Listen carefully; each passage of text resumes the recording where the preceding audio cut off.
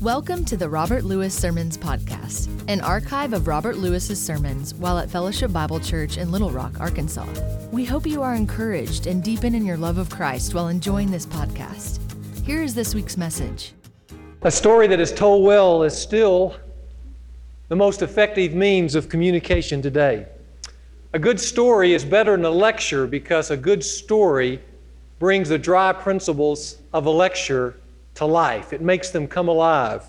For instance, I could lecture on the subject of a guilty conscience, but if I told a story on a guilty conscience, it would mean so much more. Like, for instance, the young boy who, in his Sunday school class, was constantly causing problems. And eventually the teacher said that she thought it might be a good idea to have the pastor come and talk to this young lad. And he did. And so while the rest of the class was getting together, talking about certain things, he pulled the young man aside and they sat down at a table together, and in somewhat of a sober voice, he said to the young man, "Billy, where is God?" And Billy was kind of surprised at that. In fact, he had somewhat of an anxious look. He pulled back, his eyes got real big, he began to sweat around the mouth and brow, and looked around on both sides, and the pastor drew a little closer and said, "Billy now, where is God?"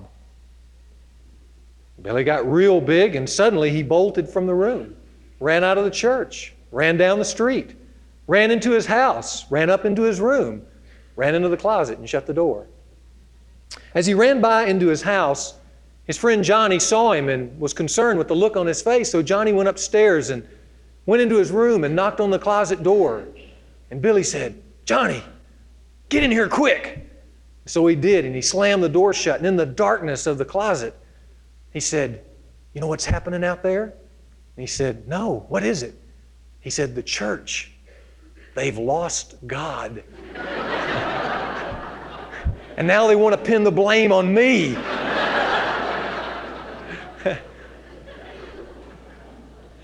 Now that's a lot better than a lecture on a guilty conscience, isn't it? A good story beats even a drama, though a drama acts things out, because a good story leaves room for your imagination to continue to act. A good story triumphs over an explanation because it can present sophisticated truths quite simply. In fact, it was Abraham Lincoln who once said, "They say I tell a great many stories, and I reckon I do, but I have found in the course of a long experience that common people take them as they run and are more easily informed through the medium of a story than in any other way." Robert Bly, who wrote the best-selling book Iron John, wrote that complicated story of manhood and reduced it down around a simple story, a 19th century fairy tale called Iron John. You see, Bly, like Lincoln, realized that a good story can present those sophisticated truths of manhood in a very simple way in a story so that we can chew on them, think about them, and digest them.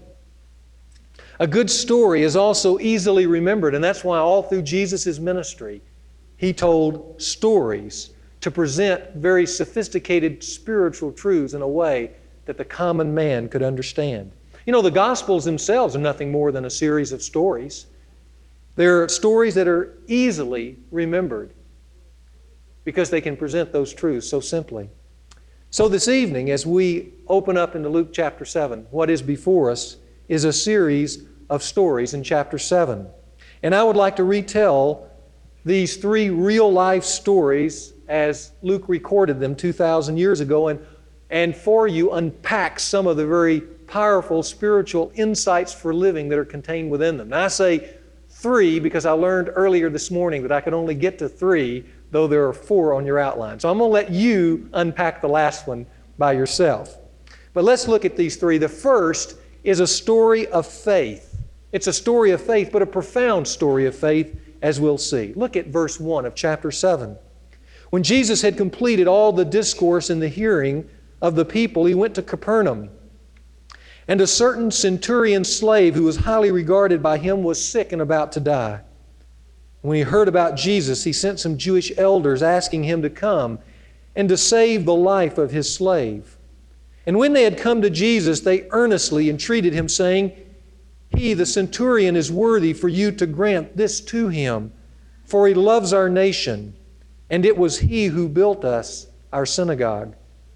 Now Jesus started on His way with them, and when He was already not far from the house, the centurion sent friends, saying to Him, "Lord, do not trouble Yourself further, for I am not worthy for You to come under my roof. For this reason I did not even consider myself worthy to come to You, but just say the word, and my servant will be healed. For I too am a man under authority, with soldiers under me, and I say to this one, 'Go,' and he goes, and to another, 'Come,' and he comes, and to my slave, 'Do this,' and he does it." Now when Jesus heard this, He marveled at him, and turned and said to the multitudes that was following Him, "I say to you, not even in Israel have I found such great faith." And when those who had been sent returned to the house, they found the slave in good health. They found him in good health. And this is a good story. And one of the ways to unpack a story is by asking some questions. So let's ask this first opening question. After reading the story, how did this centurion save his slave? Look at the story. How did he save his slave? You know, that's an important question to answer, because in answering it this evening, we're going to discover two very profound things. We're going to discover how you save your soul. And secondly, how you make your life exciting. Now you may say, "I didn't see that in there," but it's in there. You know, according to the Gospel of Matthew, in the parallel account of this event, this centurion slave was not just sick. It says in Matthew that this centurion slave was paralyzed. He was in a paralytic condition, and his body was deteriorating, and as it did, this slave was every day suffering great and increasing agony. And when I read that, I thought, you know, I can identify with that in some ways by looking at the world around me. I don't have a slave, but I get an opportunity to peer into people's souls. And you know, in many cases, their souls look just like this slave. They're paralyzed. Not sure what to do with life. Now, on the outside, they don't show that, do they? On the outside, they look successful. On the outside, they look beautiful and talented. But inwardly, many of those very same people have a soul that looks like this slave. Sick, paralyzed, unable to know what to do with my life. Now, they're not going to tell you that, but that's how they feel. They live those lives of Thoreau in quiet desperation. And over a period of time, their condition gets increasingly worse with greater suffering. This centurion, looking at his slave, loving his slave, wanting his slave to be healed, asked the Jewish elders of Capernaum to go and talk to Jesus. Now, I hope that seems strange to you, a Roman centurion asking Jewish elders to go ask Jesus to heal. And stranger still is that they did it. They left and they went, and they eagerly responded to his request, and they went to Jesus and made this request of the centurion. And that tells us something right at the beginning of the story, that this is no ordinary Roman, is it? Now, the Romans were the enemies of the Jews. But this Roman centurion evidently did not have an adversarial relationship with his Jewish counterparts. In fact, it seems as you read the story, he had just the opposite. He had a very affectionate relationship with them. Notice in verse 5, we find out why, because they tell Jesus, they say, He loves our nation. He does. And in fact, it was He, the centurion, that helped us build our synagogue. So what this tells me is this Roman centurion was a man of character. Evidently, he was a man of class, of love, certainly of good deeds. And I'm sure if he helped them build their synagogue, he was one who was familiar with the Jewish religion and the Jewish scriptures and the Jewish expectation that there was a coming Messiah. And I even wonder if he was wondering, could Jesus be him? When the Jewish elders come to Jesus, they come to Jesus and they bring the merits of the centurion with them, seeking help for this friend. And now comes the key line of the story. I want you to notice it. It's in verse 4. You might even underline it. They say this to Jesus. They say, He, the centurion, is worthy for you to grant this to him. Now, behind that statement, I would like to ask a profound question, because it's part of what all this story is about. Is this how one comes to God? All the major religions of the world would say yes, because all the major religions of the world are based on merit. If you live good enough, you will deserve God. All the New Age thinking that we have going on in our world today is New Age thinking that continues to reinforce the self-esteem of the individual, so much so that they deserve God to do certain things for them. And that's how these Jews approached Jesus, waving the flag of this centurion's human merit, telling God that he deserved this, holding up his character rather than coming to Jesus based on Jesus' character, creating, in effect, a system of entitlement. You owe it to him because he loves our nation and he's built us our synagogue. This centurion is worthy, they said. Is this how one approaches God? You know, it's interesting that this centurion himself had a counter statement to this kind of approach. If you'll notice in verse 6, he sends a signal to Jesus. At the end of verse 6, notice what he says. He doesn't say he's worthy. In fact, he says just the opposite. He says, I am not worthy for you to even come under my roof. Evidently, this Roman Gentile knew Judaism better than these Jewish leaders. He knew God owed him nothing. God didn't owe him anything. He knew what the Jews should have known, because the Jews were constantly going to the temple all the time and offering all these sacrifices for what? Their merit? No, their sin. And asking God and pleading with God for him to give them what they deserve? No. In the synagogue and in the temple, they were pleading with God for him not to give them what they deserved, but to give them mercy. But you know what the Jews did? The Jews practiced one religion at the temple and another religion in real life. You know people like that? Know people who say they believe God on the basis of faith, and then they go out and live with God on the basis of works. I'll do this, this, and this, and you have to do this for me. That's how these Jews were living, but not this Roman centurion. He knew God didn't owe him anything. And not only that, he knew what hopefully we know, and that is that for every good thing in our life that we do, there is at least one evil, ugly thing which can match it and neutralize it, if not more. In fact, he knew if he got what he deserved, he wouldn't like what he got when it showed up at his doorstep. And that's why in verse 7, he reiterates this statement. He says, for this reason, I did not even consider myself worthy to even come to you. So this centurion approaches Jesus not on the basis of good deeds, but simply because, and these are the key words, and listen, he approached Jesus because he really believed that Jesus was bigger, better, smarter, and more powerful than him, and able to do what he could not.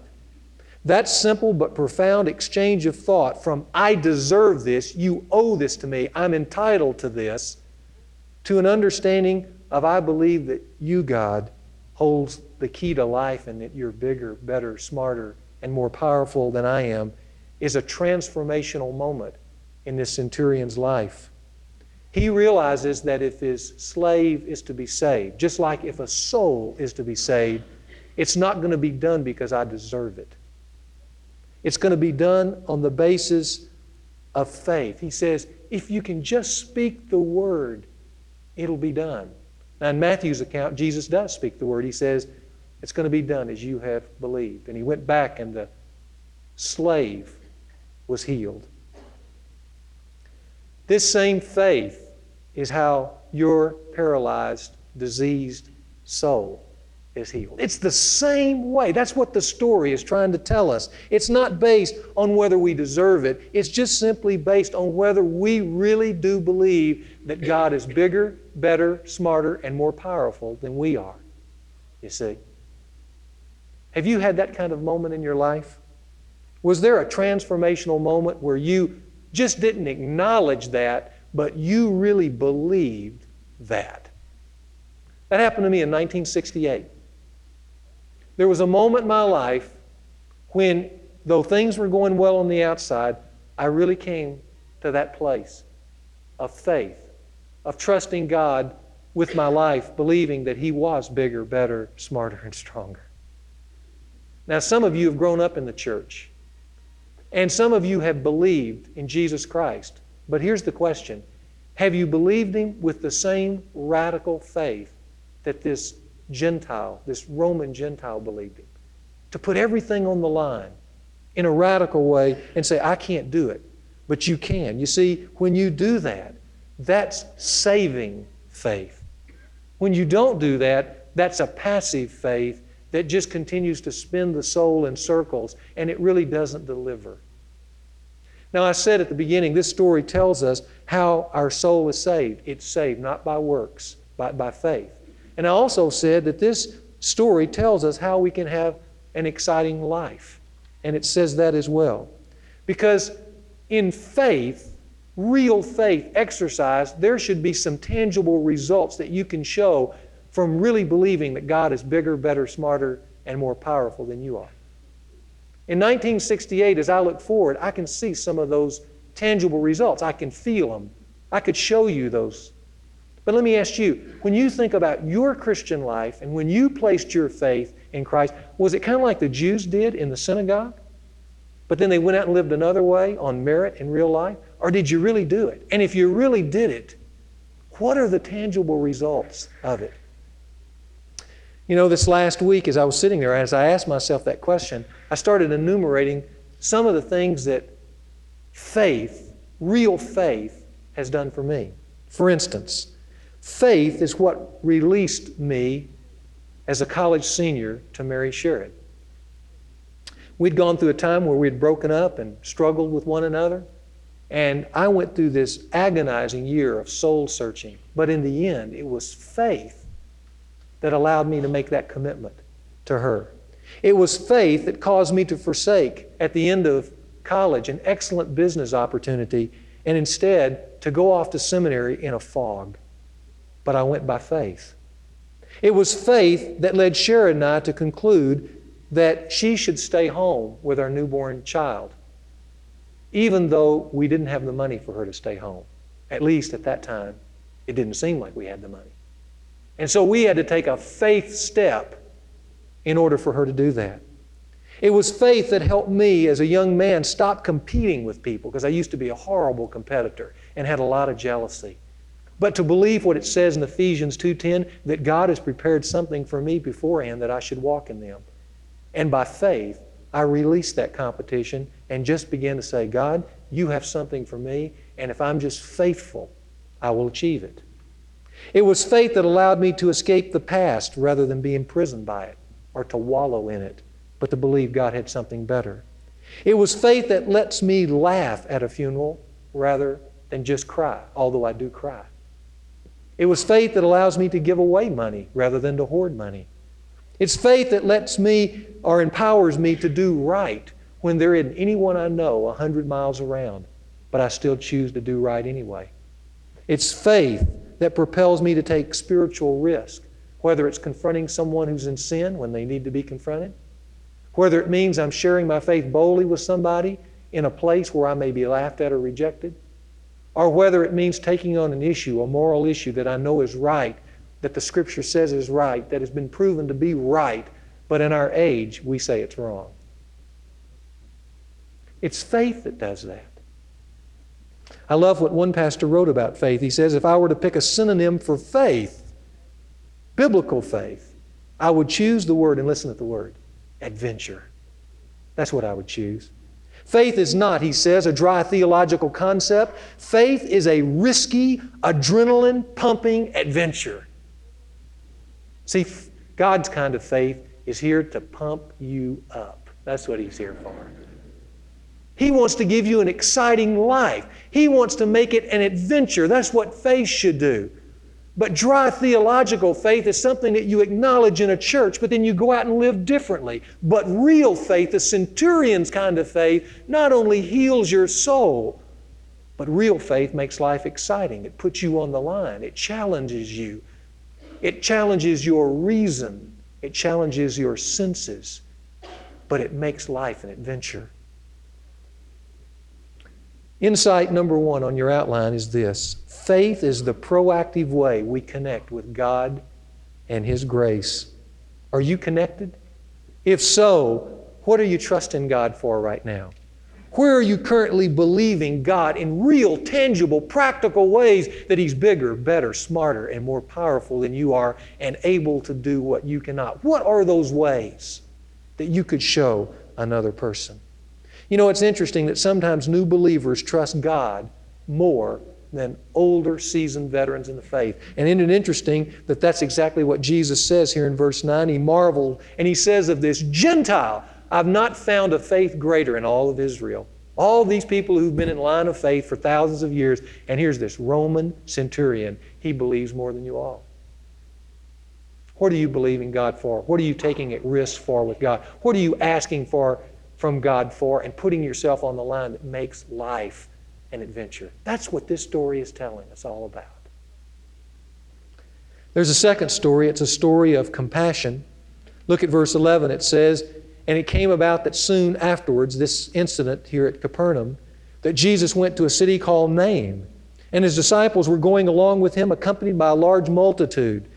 Now as He approached the gate of the city, behold, a dead man was being carried out, the only son of his mother, and she was a widow, and a sizable crowd from the city was with her. And when the Lord saw her, He felt compassion for her. And He said to her, do not weep. And He came up and He touched the coffin, and the bearers came to a halt, and He said, young man, I say to you, arise. And the dead man sat up and began to speak, and Jesus gave him back to his mother. And fear gripped them all. And they began glorifying God, saying, a great prophet has arisen among us, and God has visited His people. And this report concerning Him went out over all Judea and in all the surrounding district. This story gives us a second great insight for living. I'm going to give it to you here at the first. It's this. It's that God cares enough for the individual to get involved. That may sound like something trite, but not when you understand it's God. That's why they were glorifying God at the end. God has actually taken the time to visit His people. God cares enough to get involved, and this story tells us He cares enough to get involved at 3 levels in your life and mine. Personally, emotionally, and eternally, and it's all seen in this passage. First, personally, notice in verse 11, it says Jesus went to a city called Nain. Now, there's no reason given why He chose to go to Nain, but if you knew the geography of Israel and had it all figured out, you would know that Jesus is kind of, it'd be like going to Memphis via Springdale, Arkansas. It doesn't make sense. He's going way out of the way. Nain is a hard, full day's journey by foot, out of the way of regular commerce and traffic and where Jesus is eventually going to go. He's going out of His way. And by the way, that's the key to the story. You see, a lot of people think God has to do something for them. They're believers of entitlement. But God doesn't have to do anything for us. Not really. But what this story so powerfully proclaims, and this is what's exciting for me and was exciting for these people here, is that our God is a God not of the have to, but as we see in this story, because Jesus went out of His way. He's the God of the want to. He wanted to go to Nain. That's the point. He wanted to meet this woman personally. He wanted to get involved in her life intimately, just like He wants to get involved in your life and in my life. And so Jesus meets this woman face to face at the city gate, these big walled porticos. He meets her face to face, not accidentally, but providentially. It was a divine setup, if you will. And I want you to notice, because 2 stranger groups of people probably have never met than these two. Because if you look at verses 11 and 12, you'll notice there's two crowds. There's just not Jesus and this woman. There's Jesus over here walking into the city, and He's got His disciples, His inner circle, and He's got a great multitude around Him. This was a large crowd going into the city. And over here coming out of the city was this woman weeping with others. And the coffin bearers, and then it says a sizable crowd from the city. Evidently, she was a popular person. And they're going out. And these two crowds, these two unlikely crowds meet. One crowd going in, it's the crowd of life. One crowd going out, it's the crowd of death. One was rejoicing going into the city. One was mourning going out of the city and into the cemetery. Each crowd, if you'll notice, focused on an only son. One was over there rejoicing and listening intently for a son who was alive, an only son, but who was destined to die.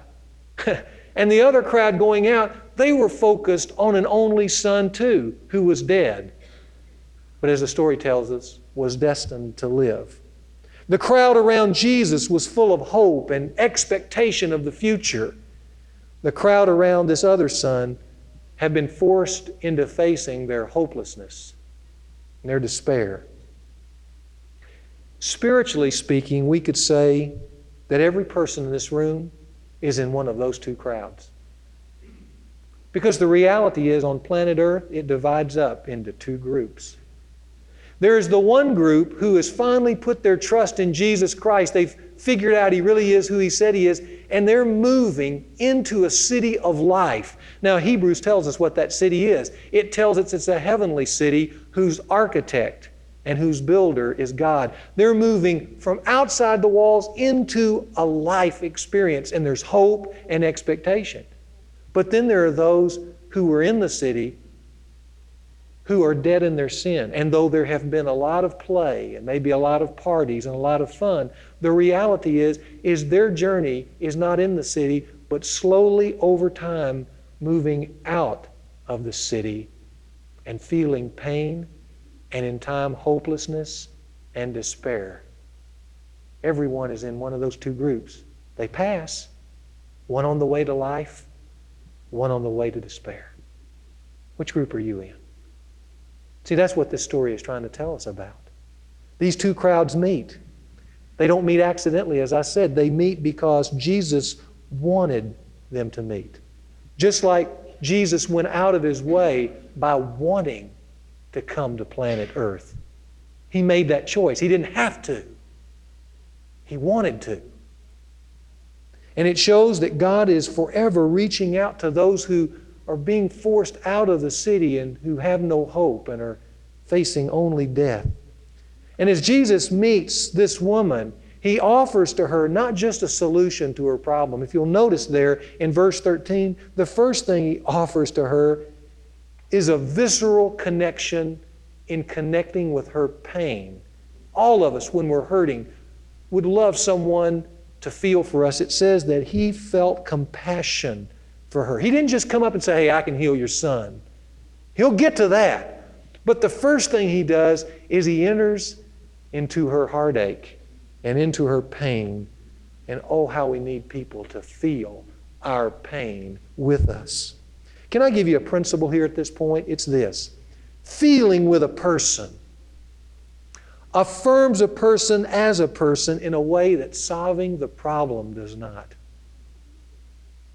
To feel with a person affirms the worth of a person, where just moving on to the task and solving their problem, it doesn't do that. For instance, a doctor might care about my cancer, and that's important. But having friends around me in the hospital, holding my hand, wincing at my agony, seeing the pain etched on their face that is in reality in my body, they tell me they care about me. Not my cancer, me. Now, the doctor may solve my problem, and I can't live without that. But you know, if I don't have this other group, I don't want to live. That's the point. You know, you may be here tonight, and you may feel like the loneliest person in the world. May feel like nobody cares about me. You may have gone out and done it the way you thought it should be done, and it's all turned to shipwreck. That's all it's done. And you've got a broken heart, and you feel like no one feels what I feel, but you're wrong. You've got a God who didn't have to, but He wants to enter your pain. The writer of Hebrews says we don't have a high priest who can't sympathize with our weaknesses. In fact, He can in every way. He can feel what you feel and chooses to feel what you feel so He can affirm your humanity for what it really is. That's why He became a man, so He could feel your hurt. He felt compassion for her. That's where He starts. It's a great feminine trait to feel compassion, but we see it magnified in a man, a Savior as well. And we men need to learn that.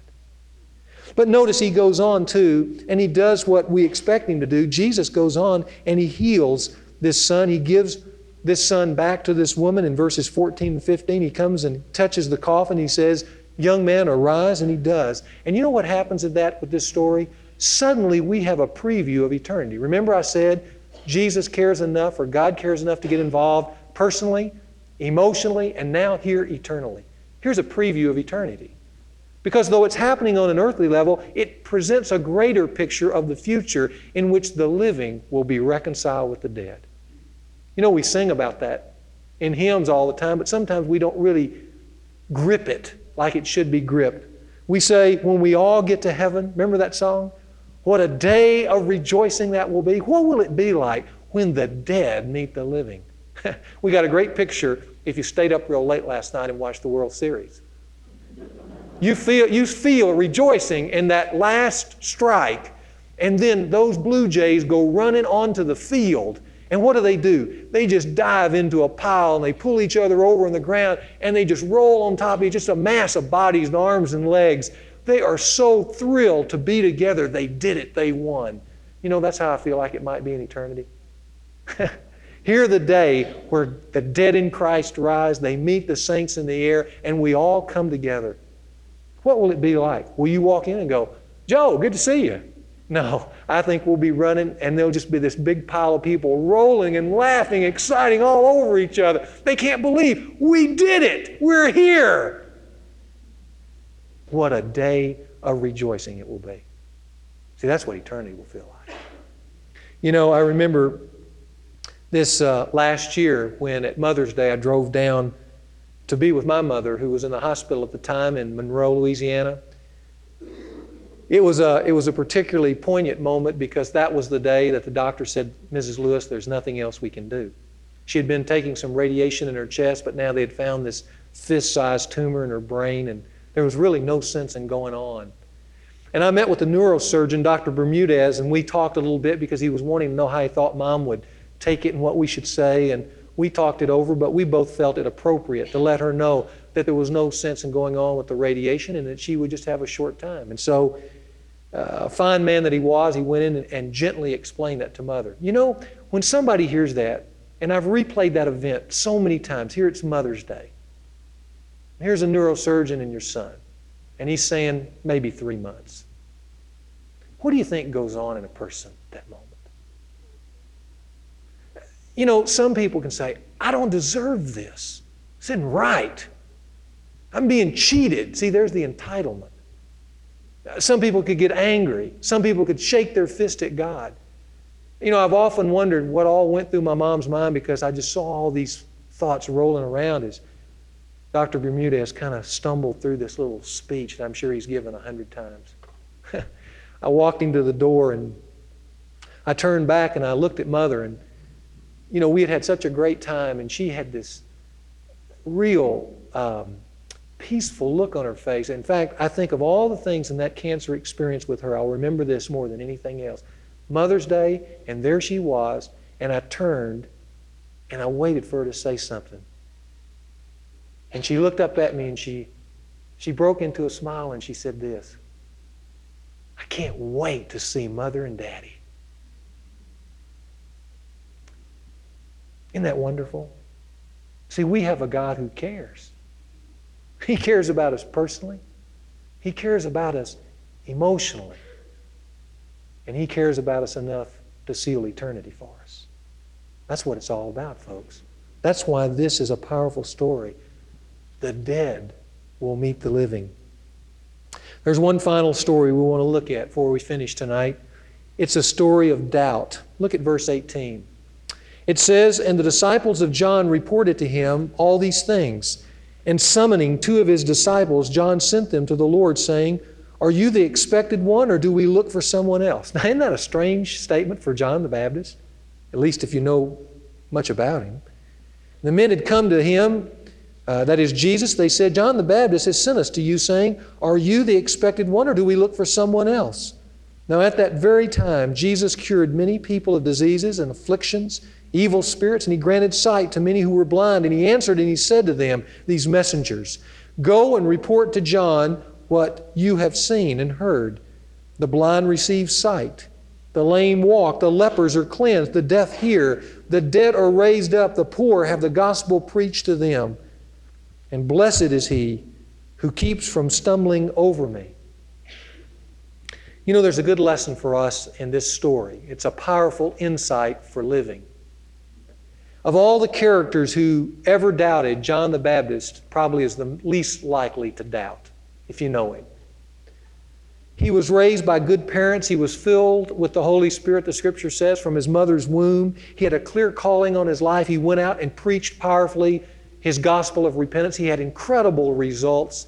He stood next to Jesus when Jesus was being baptized. As He baptized Him, and the heavens opened up, and an audible voice said, "This is my beloved Son." Doesn't get much clearer than that, does it? And yet here we are, finding Him asking a question that, well, it's just puzzling. He says, "Are you the expected one?" Now, what's going on here? Well, simply put, John is in a season of doubt. There are spiritual uncertainties that have suddenly entered his life, maybe probably for the first time. His comfortable spiritual formulas, they're not adding up at this moment in time. Has that ever happened to you? There ever been a time where you had God all figured out and you thought, "I could do this, this, and this, and it'll guarantee that"? And so you did this, this, and this, and you didn't get it?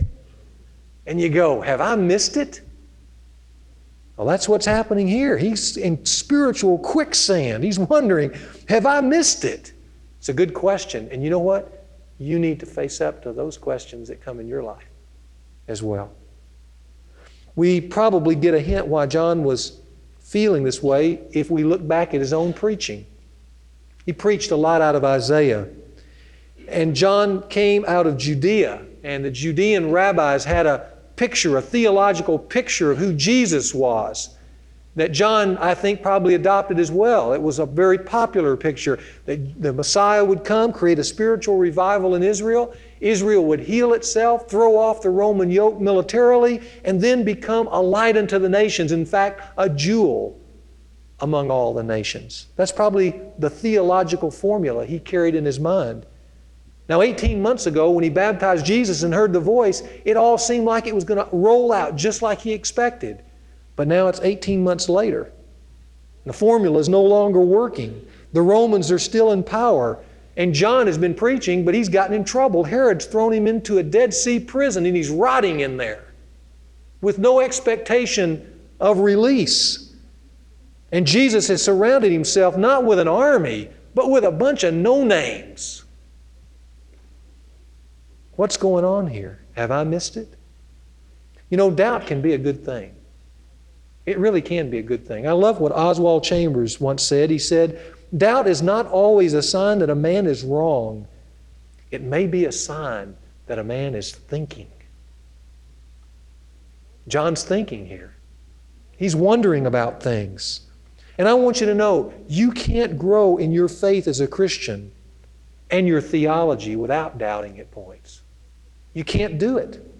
You can't get past some of your preconceived theological notions that you carried as a young Christian, which many times are inaccurate, forward without going through the doorway of doubt.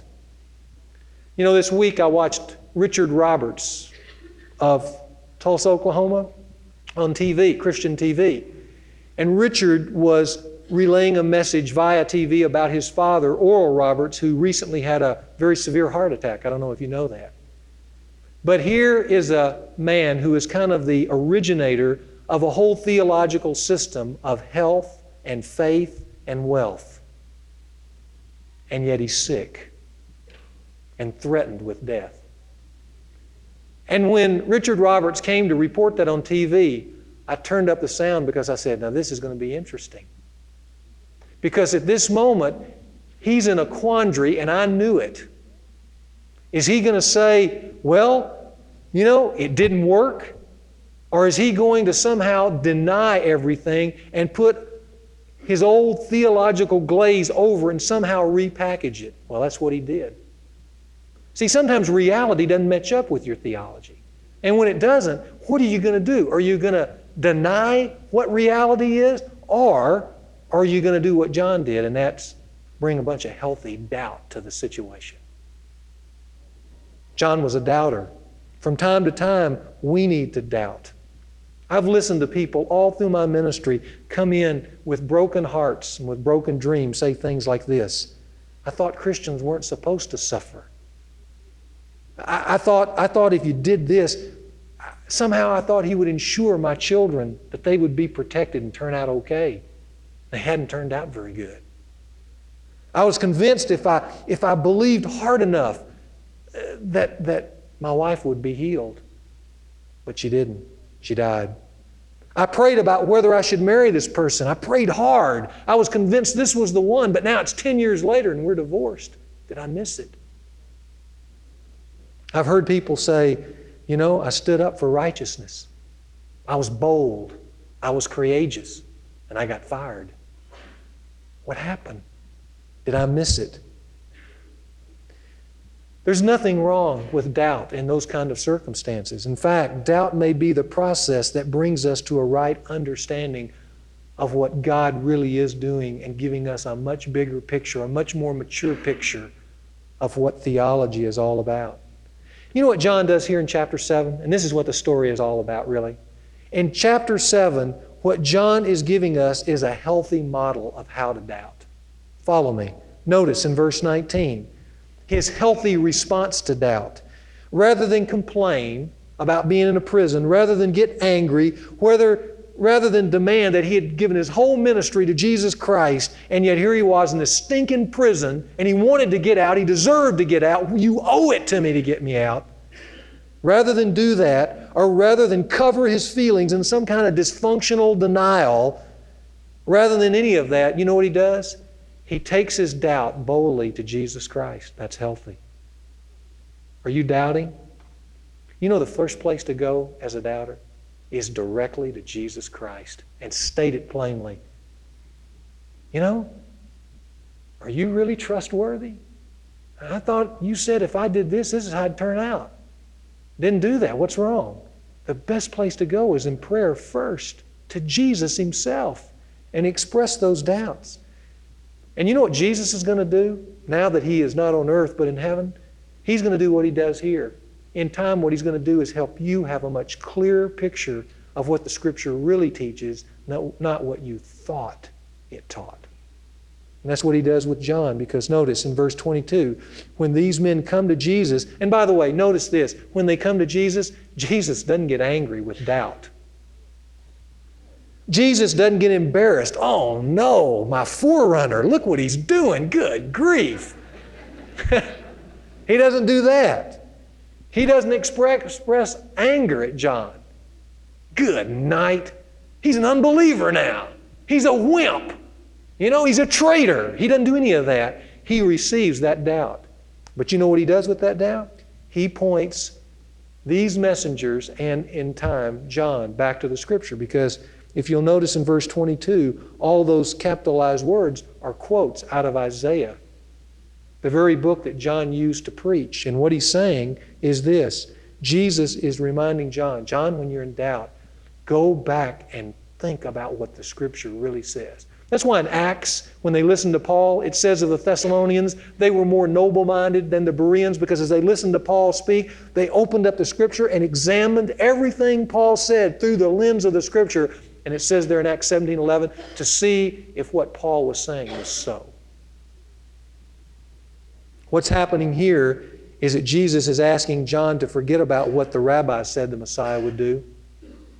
To let go of what you want Messiah to do or when you expected Messiah to do it?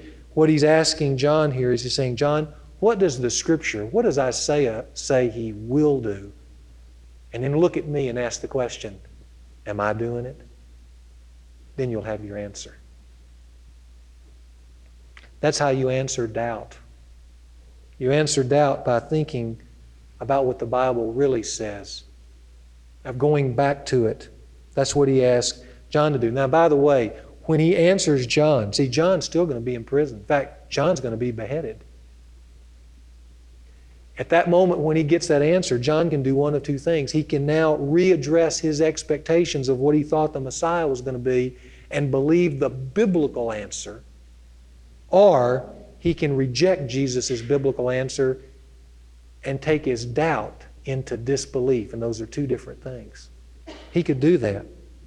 That's why Jesus ends this section in verse 23 by quoting out of Hosea the prophet. He says, "Blessed is he who keeps from stumbling over me," which means this. It means, blessed is he, when he hears the biblical answer, conforms his old expectations and thoughts and feelings to what the Bible really says, rather than fighting what the Bible really says and disbelieving what the Bible really says. Because if he does that, he won't experience blessedness, grace. In that fall from faith, he's just going to experience more pain. See, there was a place where John was in prison when he heard that Jesus really was the Messiah, that all of a sudden he had to say, well, I guess it's God's will that I'm here. So now that I'm here, how can I approach God and ask Him for grace to help me through this experience? Rather than just experiencing more pain of disbelief, saying, I'm here, and God, why did you let this happen to me? See that? That's how you deal with doubt, which brings us to insight number 3.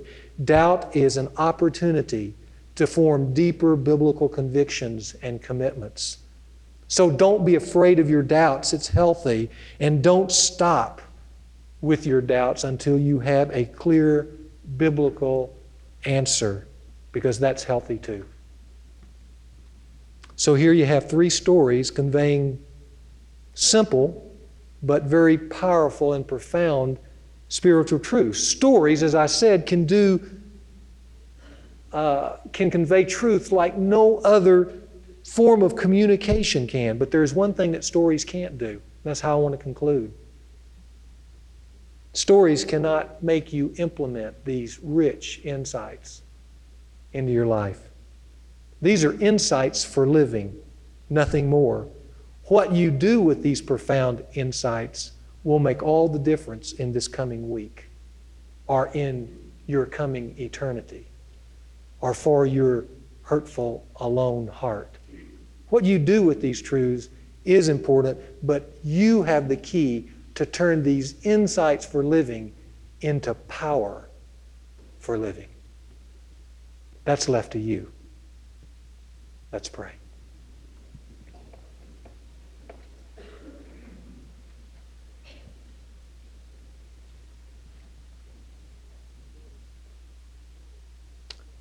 Lord, as we read these stories, we rejoice because they tell us, though you didn't have to, you want to get involved with us.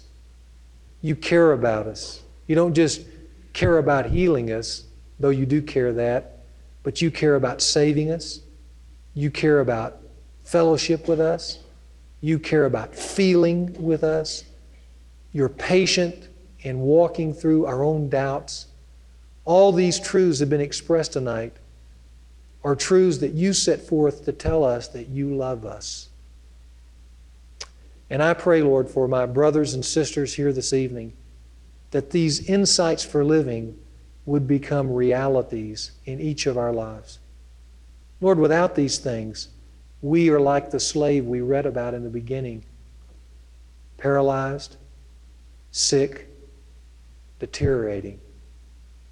But with faith, with belief, with knowing that you're moving to us, we have a whole different reality if we would but believe and trust you. And that is life and fulfillment and healing. Lord, I pray that no one here would leave, that would find themselves in the crowd leaving the city, but that they would take that radical faith step of joining the group that's going into an eternal city with Jesus Christ in the center. We thank you for your word. We thank you for this time of worship. In Jesus' name that we pray. Amen. Thank you for listening to the Dr. Robert Lewis Sermon Podcast. If you were encouraged by this message, please rate and review this podcast. In addition, share this with your friends and community. This podcast was produced by the team at Sound of a Rose. You can learn more about the team at soundofarose.com.